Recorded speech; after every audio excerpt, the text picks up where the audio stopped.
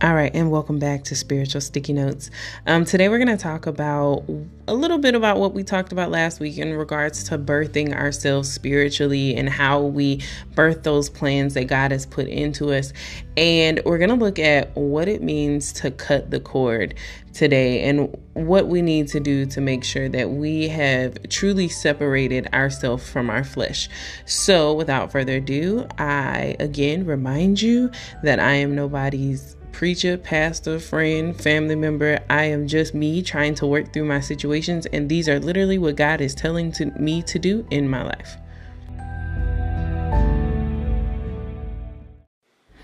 So I've been on this journey where I was trying to go through all of my old journals and look for some things because God's really just been telling me to look back and go back to see what I wrote in some instances years ago.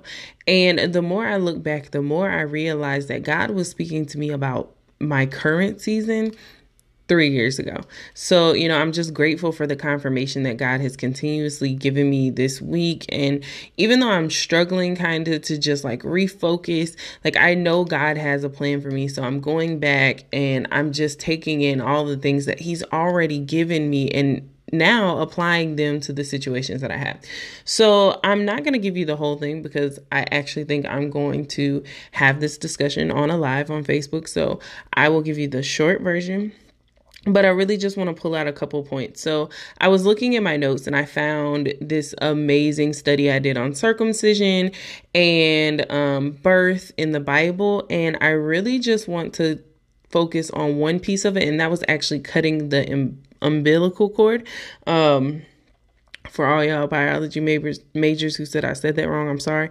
But I want to talk about what it means to be delivered, but still connected. So when we think of deliverance, we think of being delivered from those things that are ungodly, those flesh-like desires, those lifestyle choices that we have put ourselves in that keep us separated from God. And when we think about deliverance, we know that it's a process. And there are times when we come out of our delivery where we are still connected to things. So I was trying to figure out, what do we do to cut the cord? What do we have to think about when we're thinking about cutting that cord? Well, when you think about a baby, that was the nutrient lifeline that a baby had. That was everything that they needed came through that one umbilical cord. So when we think about being connected to the flesh, that umbilical cord literally connects us to the things that the flesh has put into us to allow us to be connected to that lifestyle, to be connected to that sinful living. And in order to cut that cord, we have to cut off anything that is being poured into us that doesn't reflect God's word.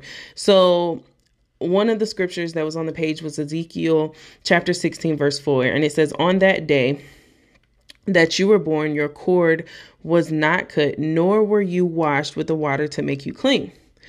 So then I was thinking about, birth, that even though we're born and we've been delivered, there are some things we still have to separate ourselves from and wash ourselves of in order to be considered clean in God's eyes.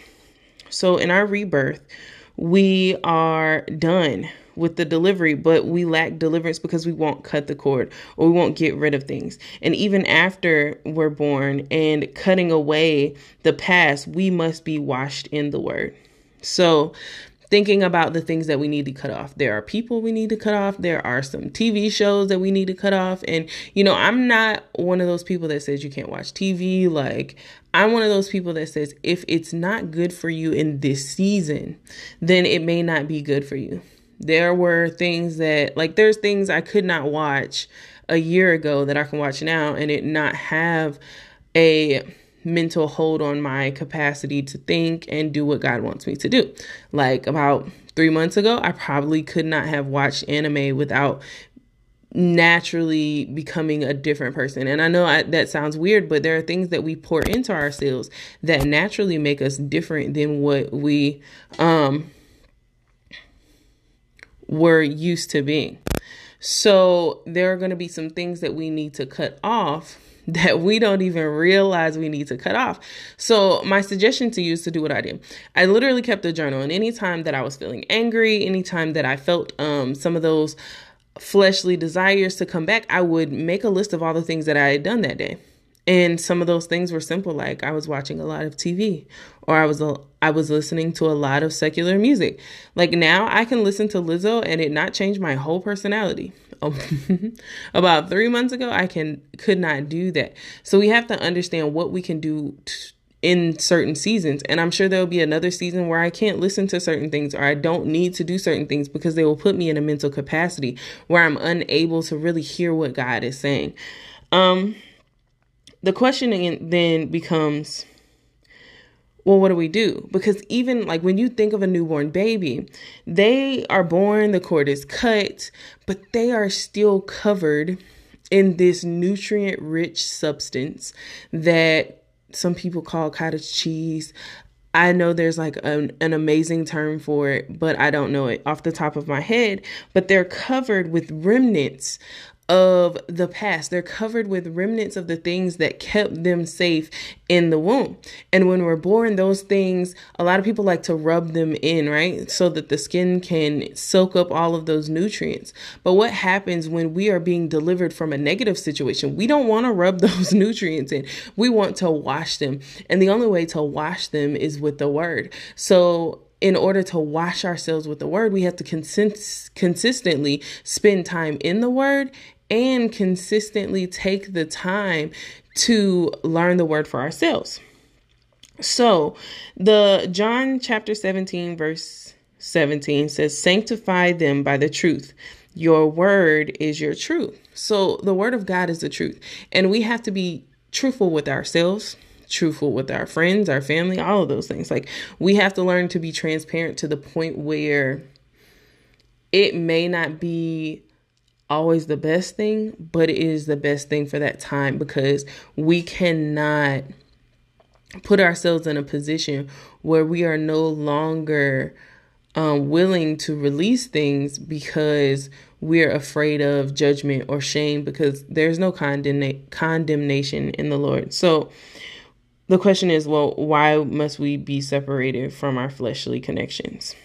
Well, they feed us physically, but there's no spiritual benefit. Like when you're struggling, when you're in a moment where you're like, I don't know if this is good for me, just ask yourself, is this drawing me closer to God? And I've had to look at some friendships lately and just say, is this drawing me closer to God? And if the answer is no, I have slowly been putting myself in a position where I can back away. I never have been a person who could just like chop people off cold turkey. That's not who I am. So what I've learned is putting myself in a position where I'm okay not to talk to that person. If they call, yeah, they can call, but I know when to start the conversation, when to end the conversation. And slowly, some people have just fallen off the bandwagon, and I'm perfectly okay with that, because I know that the more that they leave, the more room I have for God and the people who I need to have in my life.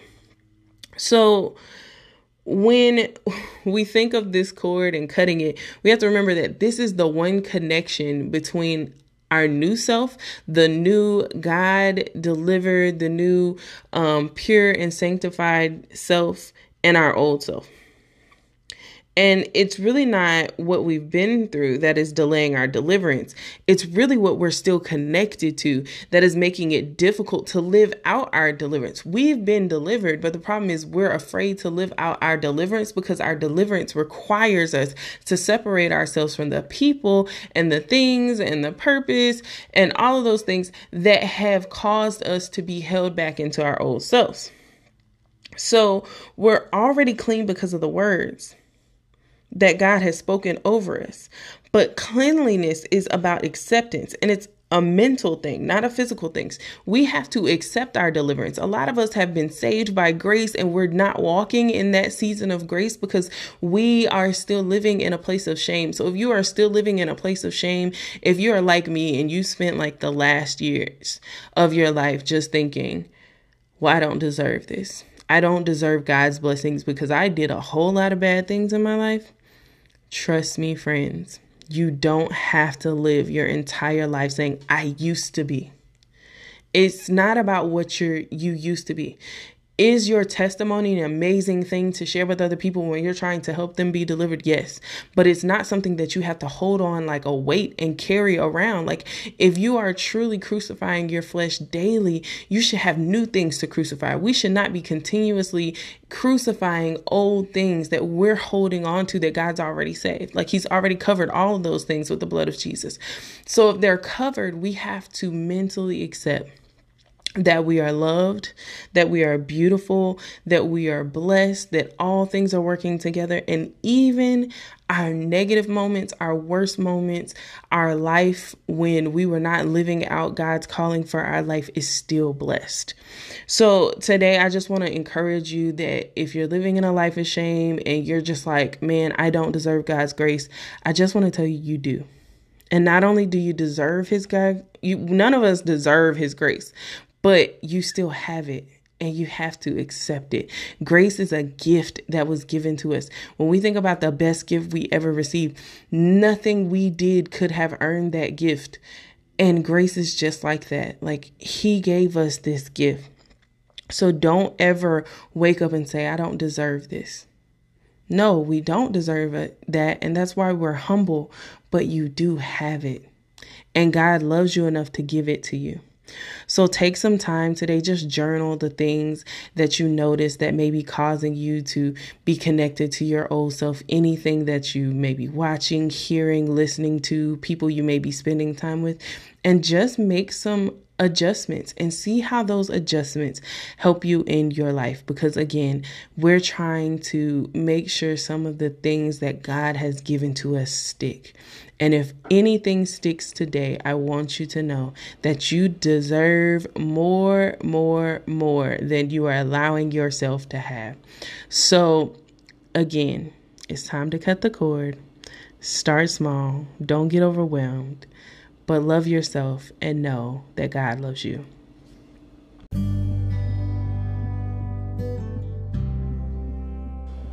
All right.